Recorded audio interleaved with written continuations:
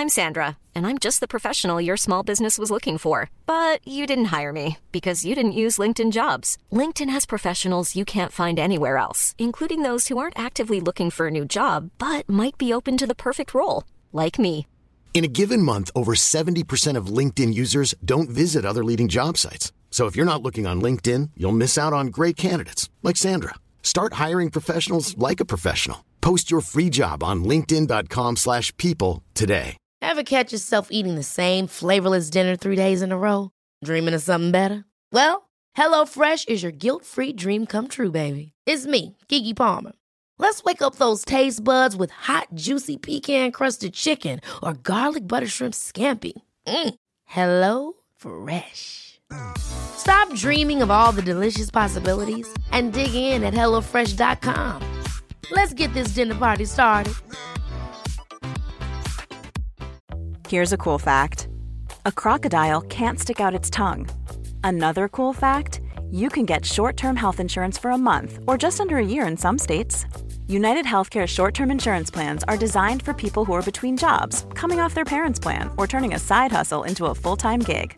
Underwritten by Golden Rule Insurance Company, they offer flexible, budget-friendly coverage with access to a nationwide network of doctors and hospitals. Get more cool facts about United Healthcare short-term plans at uh1.com.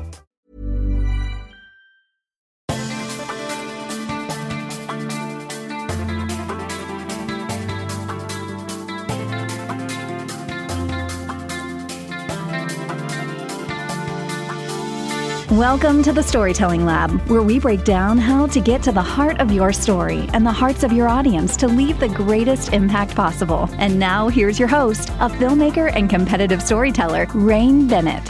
What's up, my beautiful people? Welcome to another episode of the Storytelling Lab, where we help you break down the art and science of storytelling. My name is Rain Bennett. I am your host, and my job is to help you deepen your connections, increase your sales, and serve your audiences better. Every Monday morning, I send out a storytelling tip to my email subscribers, and I talk about how I have used it in my own storytelling for my clients and for myself, and I leave you with tangible advice on how you can apply it to your strategies. If this sounds like something that would interest you, go ahead and sign up for the newsletter at rainbennett.com/weekly storytelling tips. Again, that's rainbennett.com/weekly storytelling tips. This podcast is a 6 Second Stories production. 6 Second Stories is a video marketing agency that helps you tell heartfelt stories to maximize your impact in minimal time. Find out more about what we do at 6secondstories.com.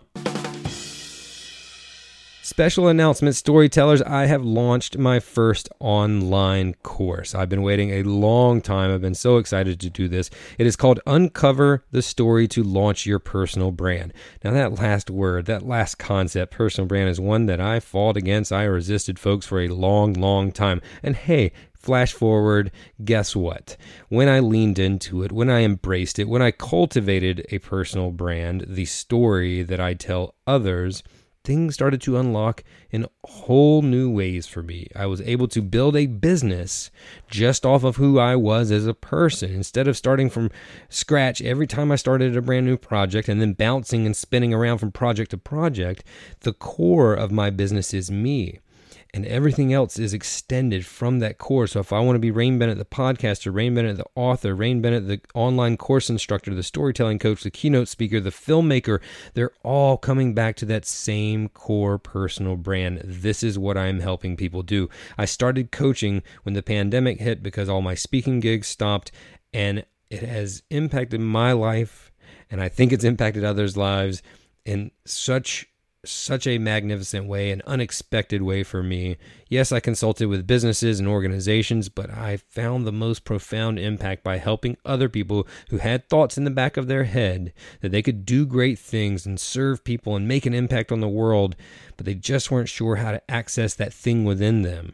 I helped them do that through finding their story. That has been so fulfilling for me, and I want to help you do that too. The thing is, not everybody can afford the over $1,000 of cost in the coaching package to do that. So I created a 14-lesson course that has all of the things and more that those coaching packages have, including a community of other storytellers so that you can share your experiences with and you can learn from them as well.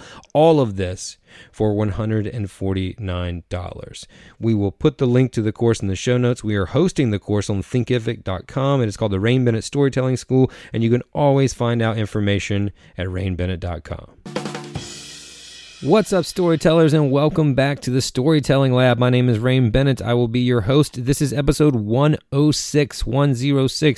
We are moving right along with season 7, and this season we are talking all about tactical advice on how to use your stories to further your businesses, further your brands, really just to live out your purpose and live out your mission.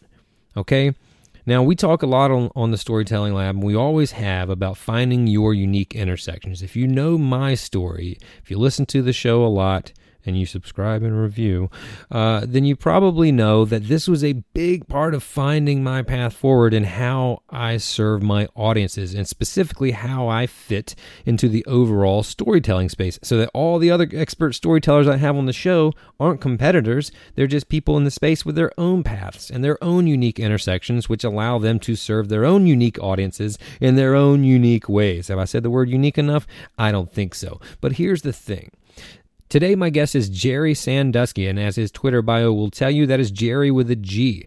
Gerry is the voice of the Baltimore Ravens, but he's also, besides when he's not being a sports announcer, he is in charge of the Sandusky Group, which helps leaders communicate their excellence, whether in front of the room, on mainstream media, or nowadays, virtually in Zoom and video presentations. It's all the same thing. Now he, my friends, my compelling storytellers out there, has taken his unique intersections and created a personal brand in a masterful way. His dad, John Sandusky, was a coach in the NFL for almost 30 years, which is where Gerry got his affinity for the game. But he also knew that he didn't want to be a coach because he just saw the heartache, the physical toll it takes on one's body, the mental toll it takes on one's body, especially during the season.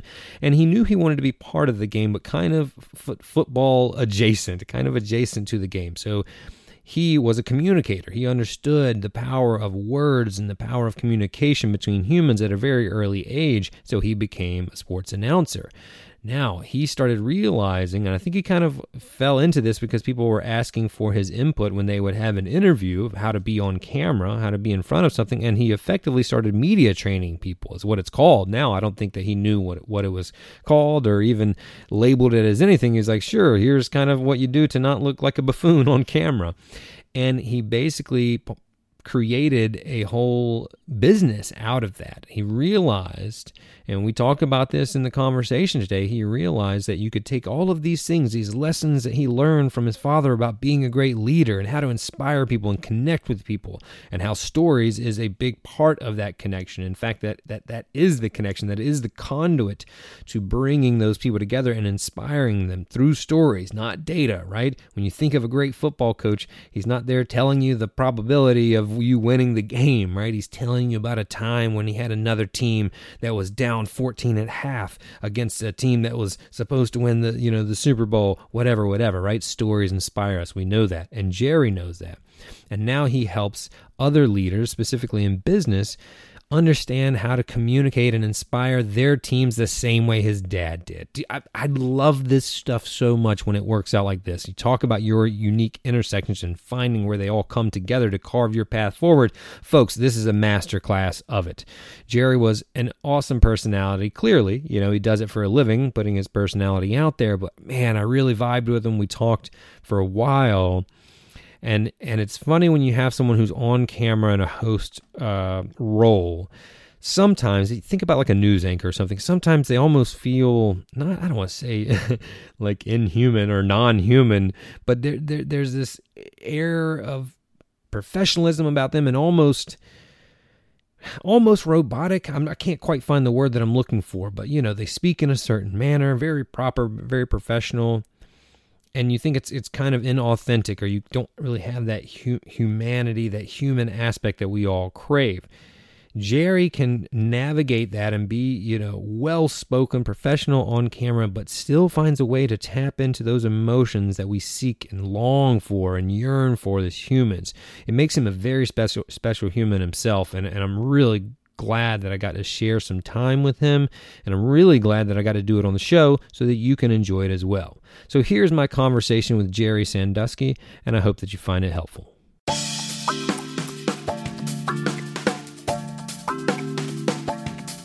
Thinking about the possible segues and the overlaps and intersections with storytelling, I mean, first of all, I see this tribalism, this community building that we know stories were so powerful in generating, right? We're all telling ourselves the same stories about the Cowboys. This is going to be our year. We've heard it for decades, right? Or whatever that is. I also see I gave a speech last week about the story we tell ourselves. Usually I'm talking about outward marketing, like the stories we tell others, but I was talking about the stories that we tell ourselves. And that's really embedded in this sports fanaticism as well. We tell ourselves like, if it happens this year, then I'll be happy. And like you're alluding to, we wrap up our potential happiness in their journeys and not our own. Correct. So what happens with a journey, Rain, is that you watch a 3-hour game. Let's say it's a Cowboys versus the Ravens game. And so you watch this 3-hour game and you wait until the outcome to decide whether you're going to feel good or not.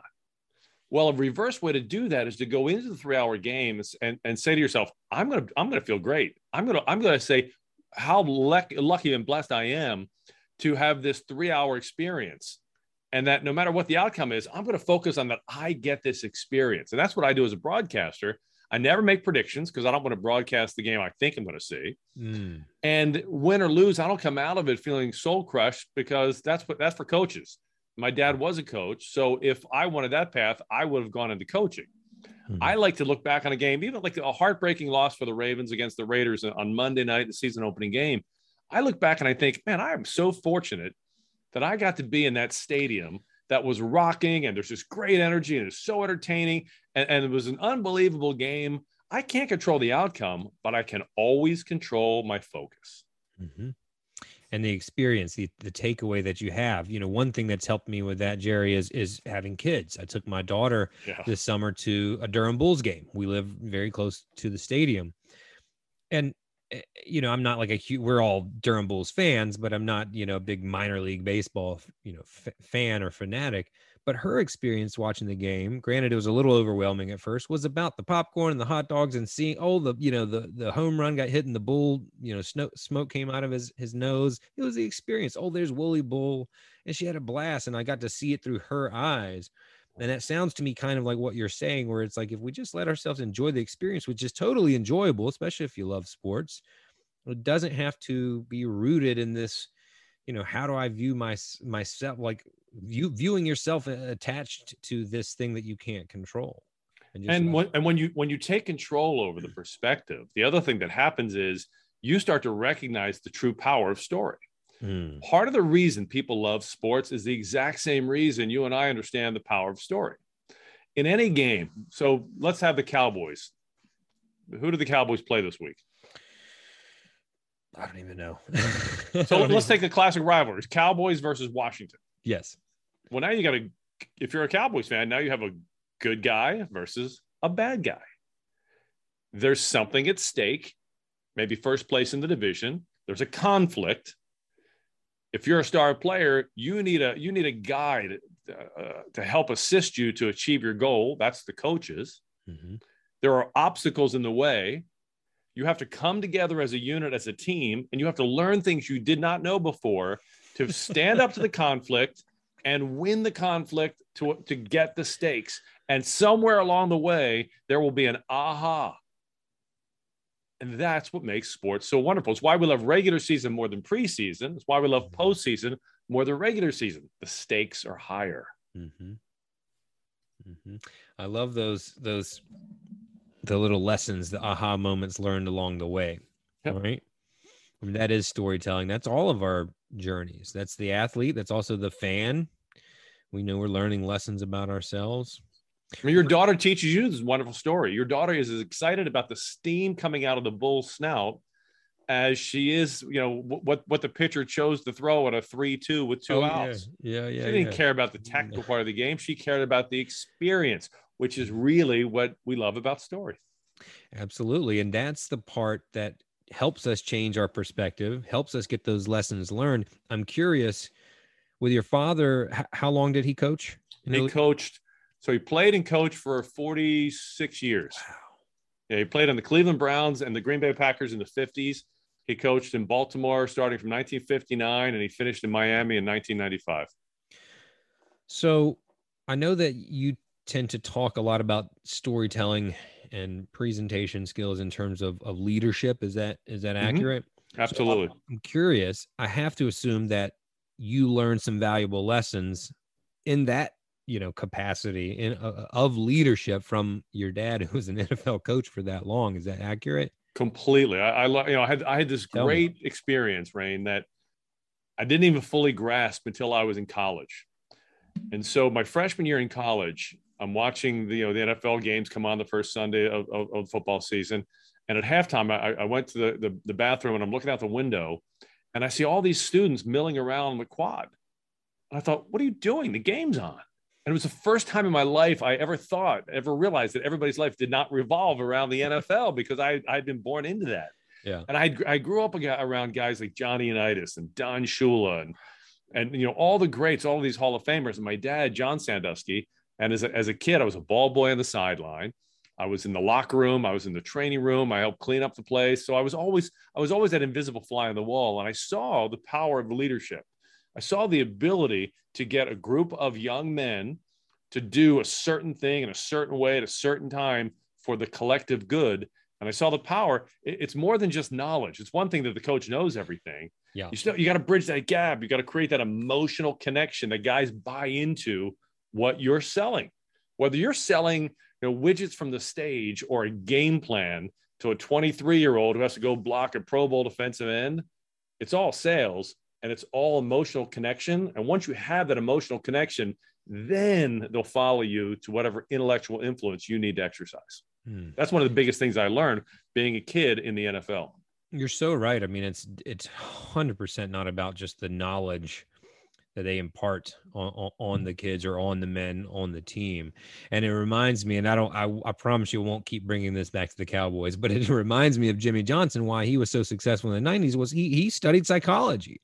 He understood how to motivate people. Sometimes he may have used it, and maybe not the most, more moral, ethical way, like he used it against people, but he was known for, meaning like mind tricks and things like that, but he was known for inspiring them and understanding how people's brains work.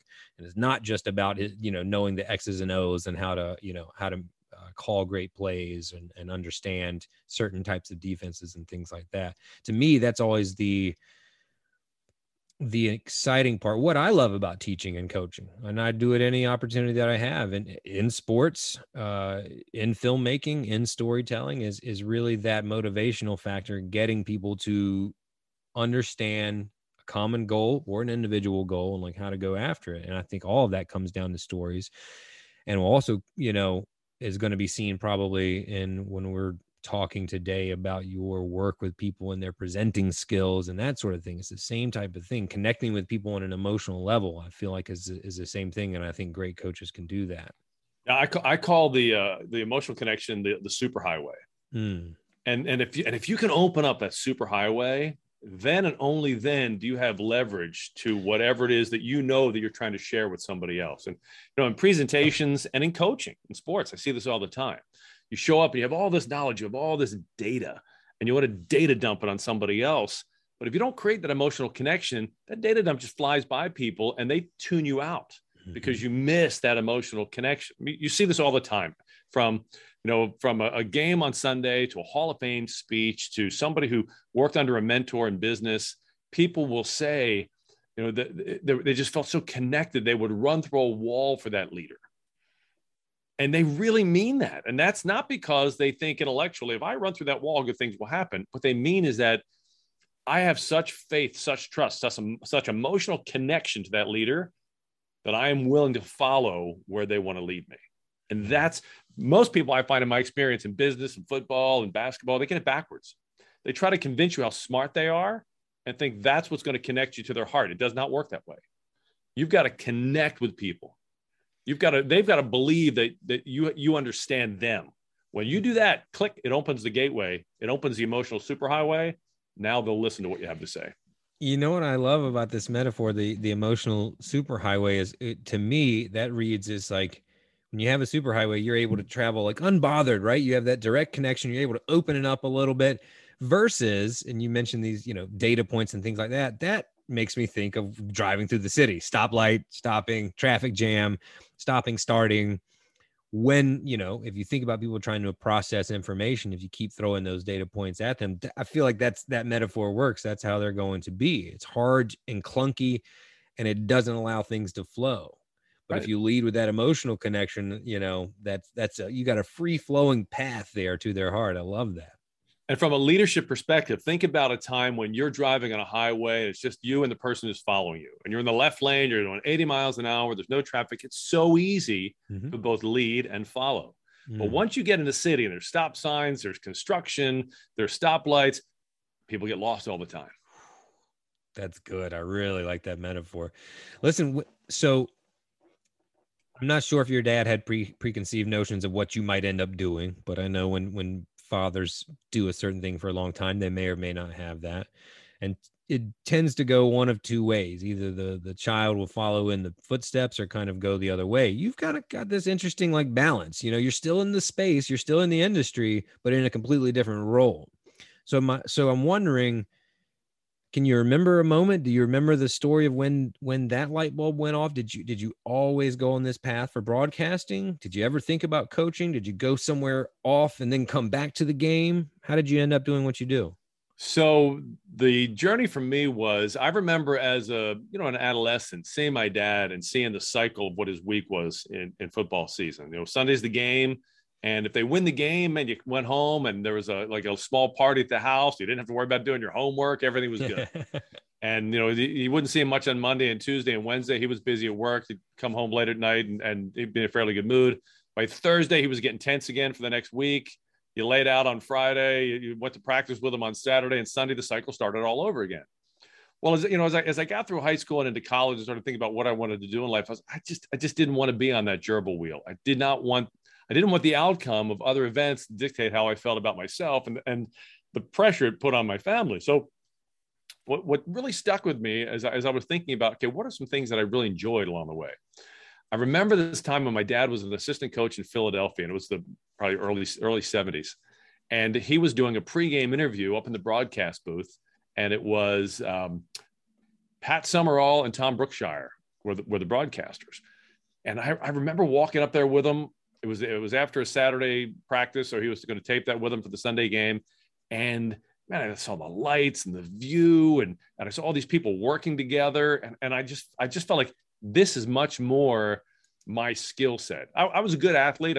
I played Division I college football and basketball as a backup, no real great success.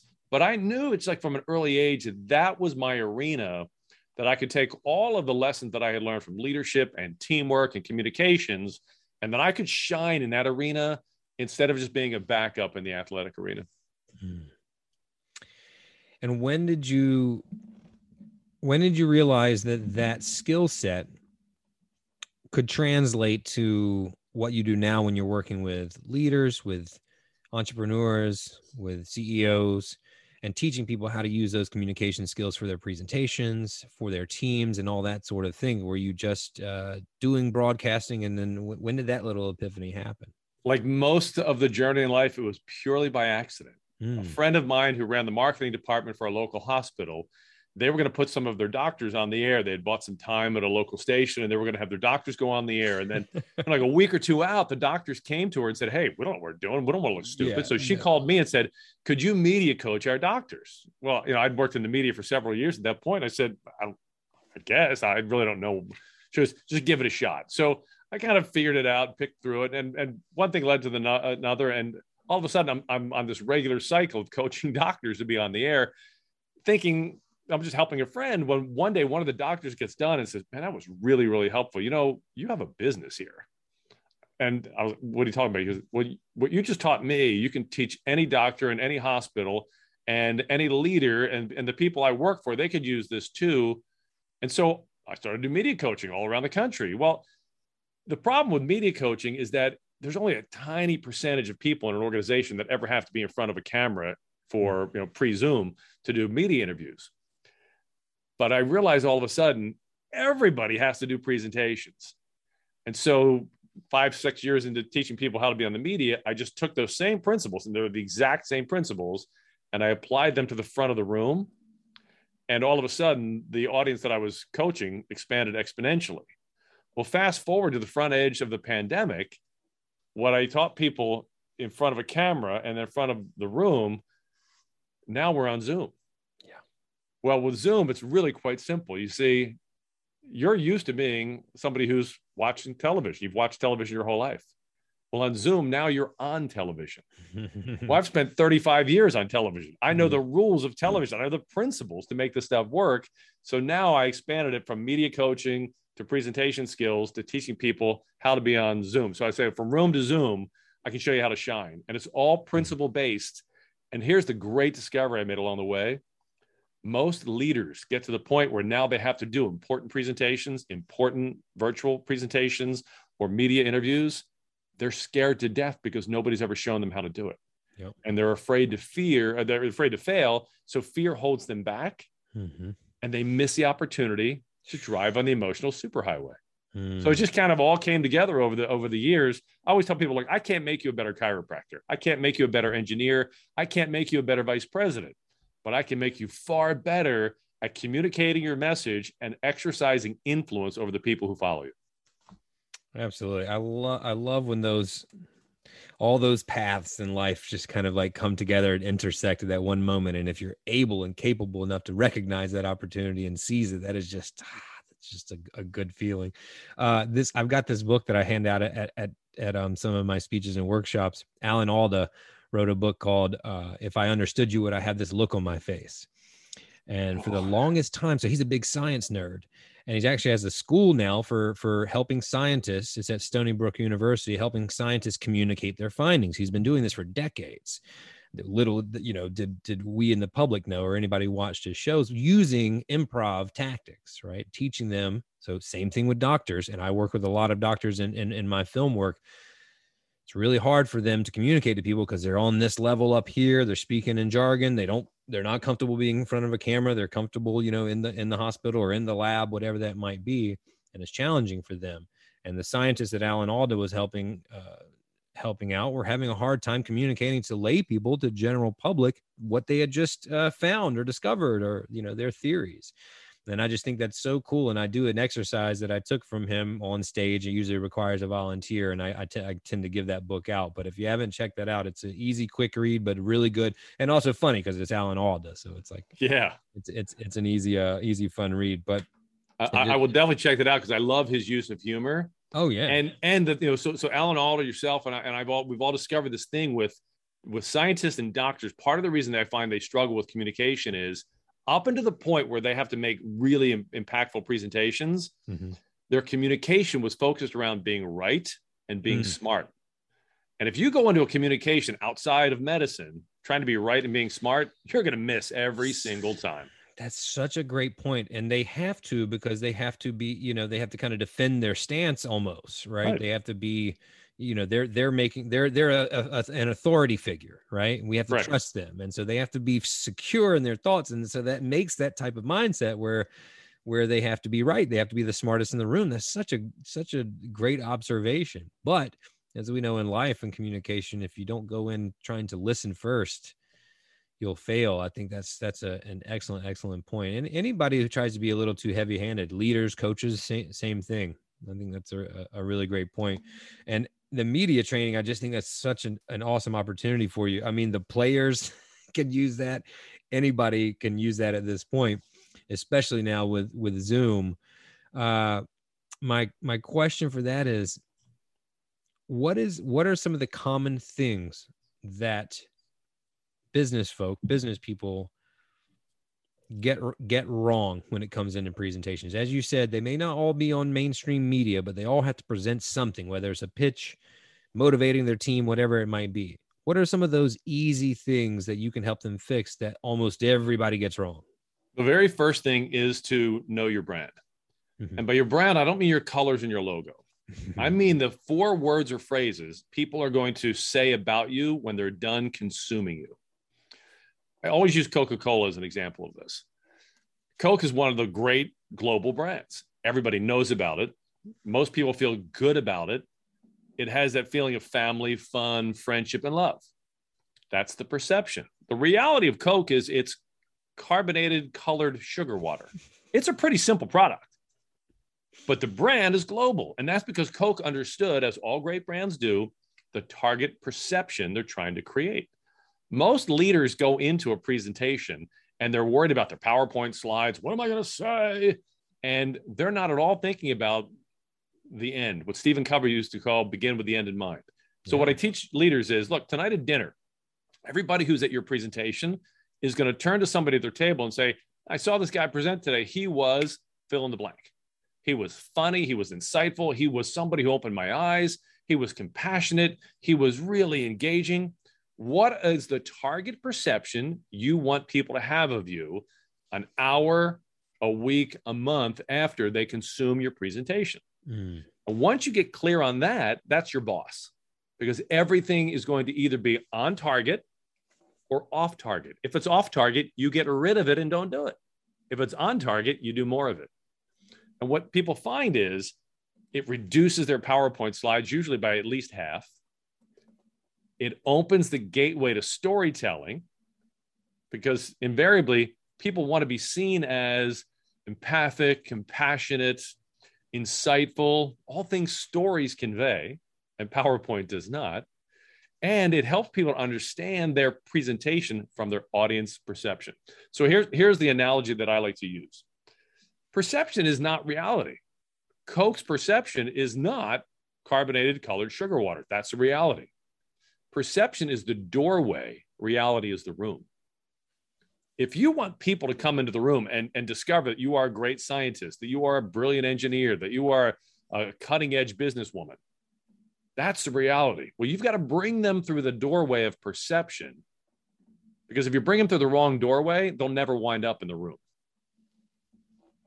If you come across as somebody who's, a nerd wonk, all your energy's up here. And this is a big time problem that leaders have.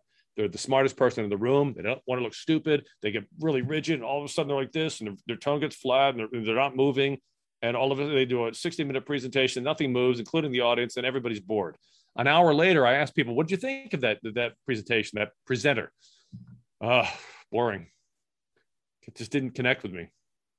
It really didn't hate him, but just, didn't resonate with him. How's that for a crappy brand? Meanwhile, the reality is they had some great insights. They were technically savvy. They were a market leader. So you have this communication gap. Mm-hmm. And so leaders will tend to go and put more and more work on the content. Well, what they need to work on is the perception. Align the perception with the reality when the reality is really strong. And that's where the magic happens. Some gems in there, my friend. How important is it, in your opinion, for a leader to develop a personal brand? Now, you seem to, you could have just done your job as are you the voice of the Ravens? Is that correct? That's what they call you. Could have just had that job. You see this opportunity, so you seized it. But you also, as you've said a couple of times, I suppose, or I assume that your choice to build this business was to, you have this thing where you don't like something else to control your journey and your path. This has come up a couple of times in our conversation already. Correct. So I will assume that that's kind of why you did that. But you have this strong personal brand that exists outside of the Ravens, which is your quote unquote day job. And you could probably, do that job and do that type of work alone, but you seem to have this too, meaning, basically saying that you have a strong personal brand and your job. Do you suggest that for leaders that you work with? And if so, why? So I think it's crucial, because if you don't have a strong personal brand, there's just too much out there in the world. You'll get lost. If you don't have a certain amount of presence, you're just generic. I mean, there's a lot of generic products, but when do you buy generic products? When you don't care about the product or you're looking to save money. That is not, to me, the definition of a leader. You want to have a brand that people are willing to spend more money for because the perception is you're bringing more value. Who are some good examples that you like that are business leaders? You touched on one, Jimmy Johnson. Yeah. Jimmy Johnson had a great personal brand and still does. He elevated the Dallas Cowboys brand because they were both winners. He would still be the head coach of the Cowboys if the owner weren't so arrogant and couldn't live with the clash of so many people liking Jimmy Johnson versus Jerry Jones. Mm-hmm. And this is the second point of it. Your personal brand is like an umbrella. It needs to fit under the organizational brand, which is a larger umbrella. When those two don't work, Jimmy Johnson, Jerry Jones, they have to go separate ways. And that's why you also want to have a strong personal brand, because once you know that, and then you know the organizational brand, you'll know whether you fit or not. I fit very well in the Ravens because I don't actually work for the Ravens. I broadcast the Ravens games, but I'm not a Ravens employee. I'm not a particularly good employee. I'm a really good entrepreneur. I'm a really good. I saw this phrase the other day that I really liked. I'm not a businessman. I'm a businessman. Yeah. That's a Jay-Z line. Yeah. And so that's kind of how I approach it. So I want to work for organizations who are good with that, which the Ravens are. Yeah. It doesn't work for me if I have to work for an organization that wants to control every single thing I do and put me in spreadsheets. Not that that's a morally flawed approach, but it just doesn't work for me. No, buddy, I get it. I had a couple of jobs that lasted like 3 months in my life. And I didn't know this as a 22-year-old. I know it as a 60-year-old, but I in hindsight, as I look back, I'm not a good employee, but I'm a great coach. I'm a great consultant, and I'm not being arrogant. It's just that's my fit. No, I would not have been I would have been at best. I would have been an average football coach or basketball coach, but I'm much better as a communications coach because that's where my fit is. That's where my brand umbrella fits under larger umbrellas where there's a fit instead of a clash.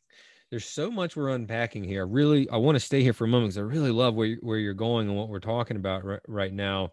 But man, just briefly, and I don't want to digress too much, but that point about, I'm not saying that I forget what word you used to basically saying you weren't boasting or bragging, saying that I'm a good fill in the blank.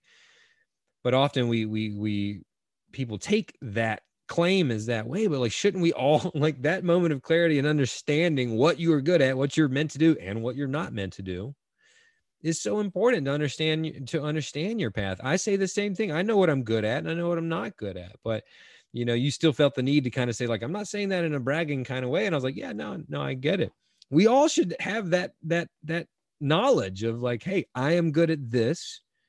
I'm not so good at that. My wife is great at being part of a team. I've never, I can do it, but I'm much better at leading, and I like working with others. I like helping other people unlock their issues that, unlock some of those doors. So I think that's so important.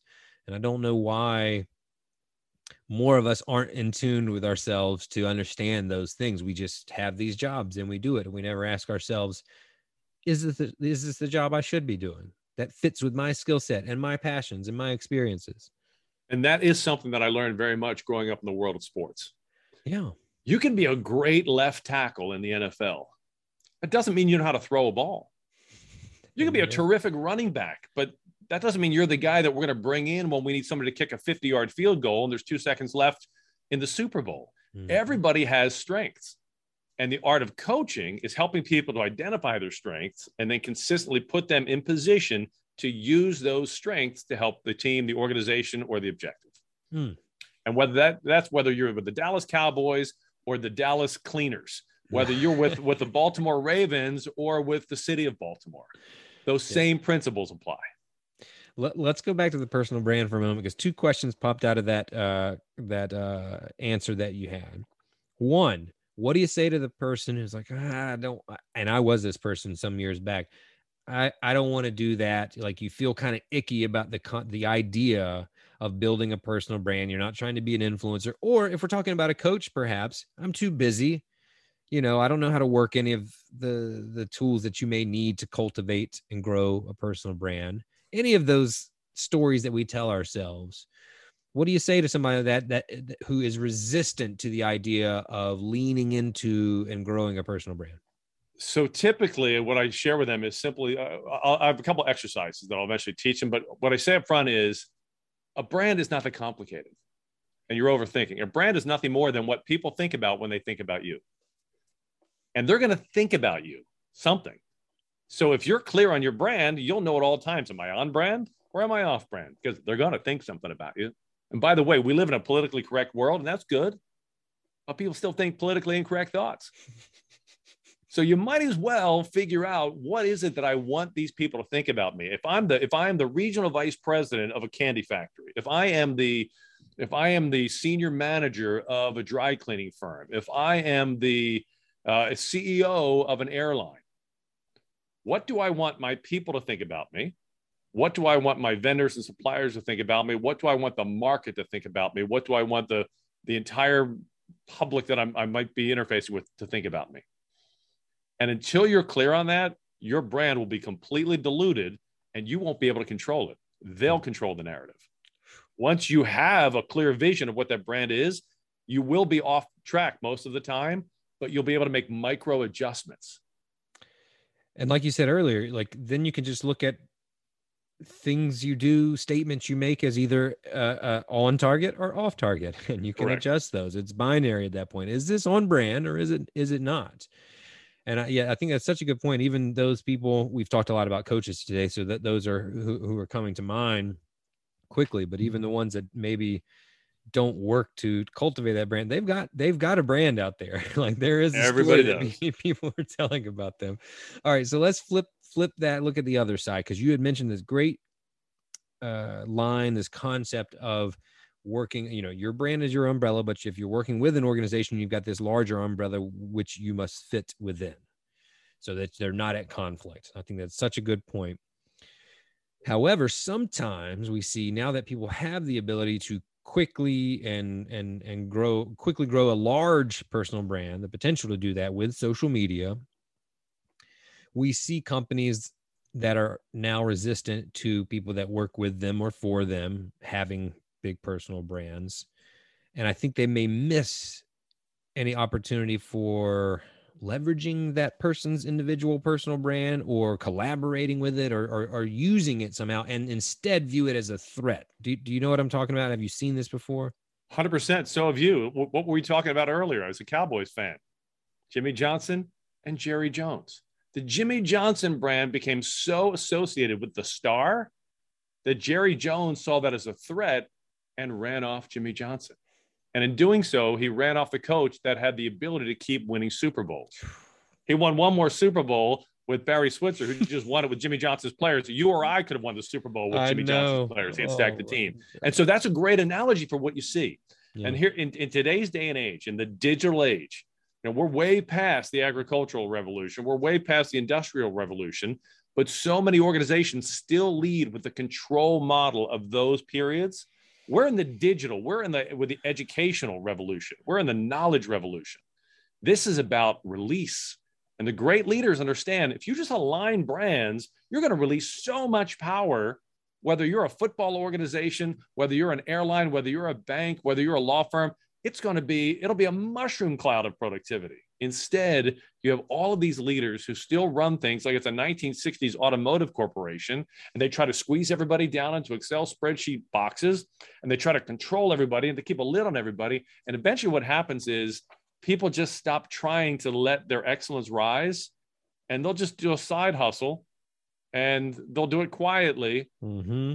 But what happens is now all of their creative flow and juices, they're just funneling that someplace else. Mm-hmm. So by trying to control their people, they actually just squash them. So to me, it's a really interesting time in terms of leadership styles and organizational structure. And I think you're going to see the classic American corporation is in trouble.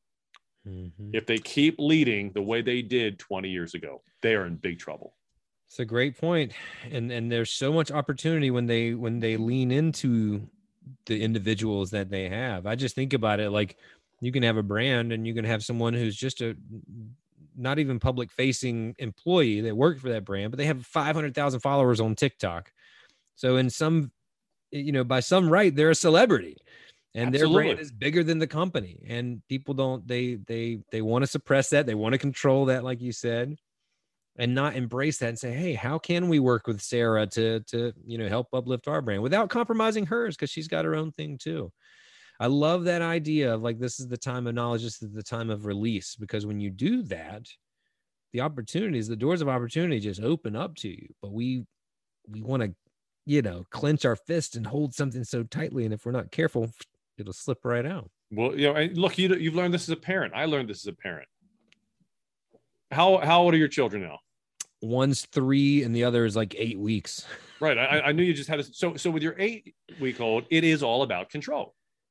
You have to control for your 8-week, because your 8-week-old can't control anything by themselves. No. But by the time they're 3, now you're still trying to create a safe environment, but your 3-year-old has a little bit more latitude. Yeah. She has some opportunities. You give her some choices. Yeah. By the time she's 13, you're still going to set the boundaries. You're still going to set the rules. You're still going to be in charge. But guess what? She's at school for a lot of the day. She's with friends for a lot of the day. You're not right there to literally sit on top of her and tell her yes or no. And by the time she's 23 and she's a senior in college or she's in grad school, you have no control. You only have influence. And that's the journey we make as parents, and it's the journey we make as leaders. And the danger is, if you're trying to control your 23-year-old the way you do your 8-week-old, you're going to have a rebellion on your hands, and you will have missed the opportunity to have a great relationship. I'm furiously writing notes, like so many great one-liners today. I love the way you view things and explain them with metaphors and visuals. That helps people really understand. You probably are a good presenter. You should think about coaching and consulting. How do you help people? How do you help leaders when they're presenting? How do you help them understand how to use stories? You and I know the power of stories. We've talked about it a lot today. But for something I also see, just like I don't want to have a personal brand, this limiting belief. You have other people that think that they just the facts. They're not an artist, so they may not be a good storyteller. How do you help that person who's uncomfortable being a presenter understand the power of stories and how to utilize them in a leadership role? So in my coaching, my seminar, what I'll do is I won't even tell them, hey, I'm going to teach you about stories. By the time we get to the point where I'm teaching them about stories, I've actually exposed them to stories. And they've absorbed it and they've learned from it. And like you said, they pick up on the metaphor. I call it the link method. You link a story to link something you understand to something new that you don't understand. So you absorb it much faster. So once they've had that experience, I stop the coaching, I stop the seminar, and I ask them, which part of our time together so far has been most impactful to you? And invariably, we'll go back to it's the stories. Yes. I said, so how would you like to learn how to tell stories, since you realize that's way more powerful than PowerPoint or data dumping? And what I focus on is, look, your PowerPoint has value. Your words have value. Your data has value. I'm not asking you to be a stand-up comedian. I'm not asking you to get up and tell stories just because it's a funny story. I have this story that I share. It's called the Binky Baloney story. And if you don't mind, I'll share it with you, and I'll show how I use it in coaching. So I teach them how to build their outline. And I teach them all the things that they think they're going to learn in a presentation. So you have your key points, your sub points. It's all framed up. It's kind of like the framework for a house. I said, now, when I was a kid, I had a big family. How many of you, show of hands, grew up in big families? Usually it's a sprinkling of people. I said, well, my dad was a football coach. I'm the last of 5 kids. So it meant my mom really ran the household because he was either busy or his mind was off to the next game. And back then, nobody had peanut allergies or gluten intolerance. Back then, you had bacon and eggs for breakfast. And if you didn't like bacon and eggs, you didn't eat breakfast. And while my mom gave us breakfast, she turned over to the kitchen counter and made an assembly line of lunches, bologna and cheese on white bread. And your only input was mayo or mustard when she called your name. When she got done making the lunches, she would turn her attention to our little dog. It's a little rescue dog named Binky. A little white dog, had a brown spot on her eye and a brown spot on her back. And my mom would square off, and Binky knew what was coming. She had to give her heartworm medicine. Binky, who was this really sweet little dog, would sit back in her haunches and growl and snap. My mom would be in tears and just forcing this medicine down her throat. And it was like the showdown at the OK Corral every day after she got lunches made. Well, one day while my mom's making lunch, a piece of bologna falls off the counter, thwack, hits the linoleum floor in the kitchen. Binky materializes out of nowhere, gobbles up the bologna, and runs away. And I looked at my mom, and I could see the look in her eyes. The light bulb had gone off.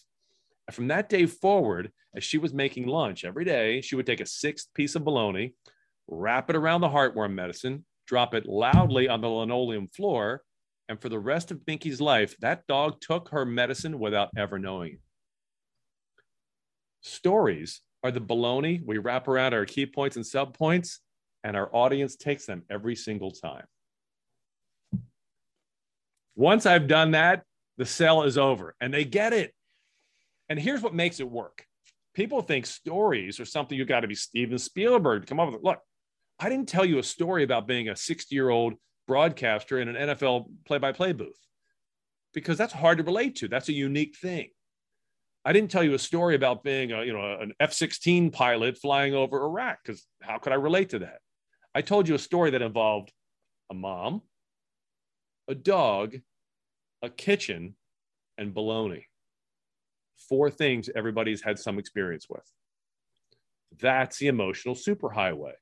Now that we've connected, now I can teach you the particulars of building a story.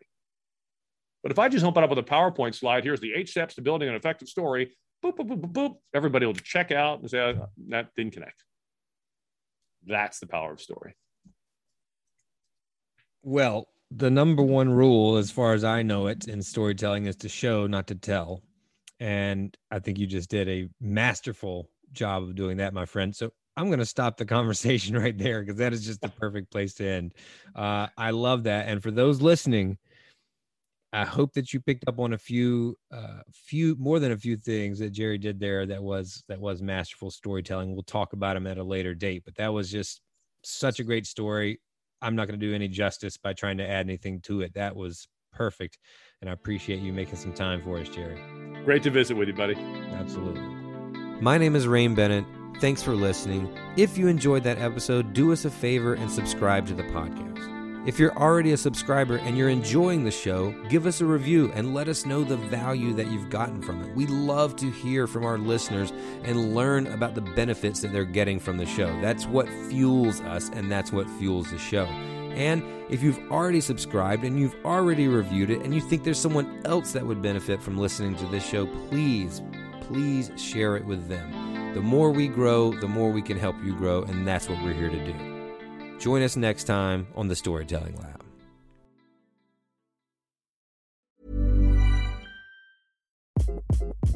Hi, this is Craig Robinson from Ways to Win, and support for this podcast comes from Invesco QQQ, the official ETF of the NCAA. Invesco QQQ is proud to sponsor this episode, and even prouder to provide access to innovation for the last 25 years. Basketball has had innovations over the years, too. We're seeing the game played in new ways every day. Learn more at Invesco.com/QQQ. Let's rethink possibility. Invesco Distributors, Inc.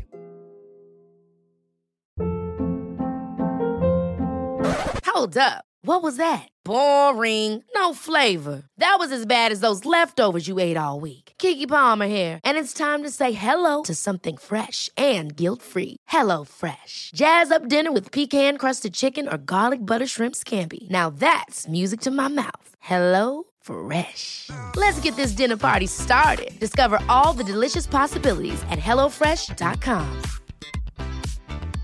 Hey, it's Paige DeSorbo from Giggly Squad. High quality fashion without the price tag. Say hello to Quince.